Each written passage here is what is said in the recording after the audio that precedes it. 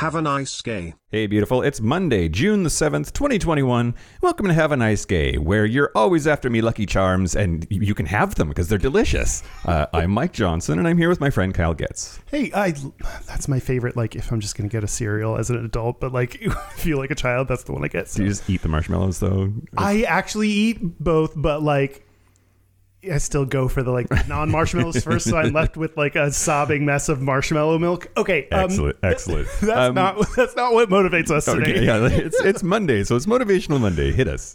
This is something that I just read, and just, I was like, yes, this is so nice. So today's Motivational Monday is treat your future self like a different person.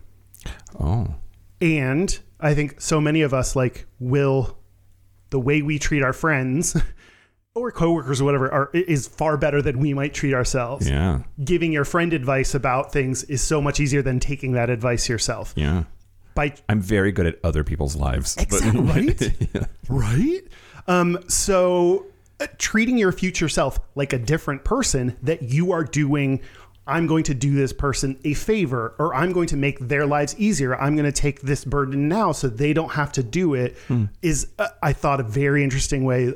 I just learned about it, so I haven't practiced it quite yet, but I think a very interesting and helpful way to motivate yourself to work on things, to treat yourself with kindness and respect. Yeah. Like, wouldn't it be great if tomorrow Kyle had a clean bathroom? Yeah. And we do this in other contexts where, like, we pick a different name for that person. So you can, like, try a little bit to, like, create this, like, this is a different person. Like, you can like name that a different person. Like, man, Kevin is really expecting this bathroom to be clean, and I want him to feel great about, this. But yeah, so name him something different. And it may sound funky, but, like, yeah, that can honestly make it help, really get your mind around this kind of odd concept. So yeah, that's great. I like that idea. I'm going to try it myself. Yeah.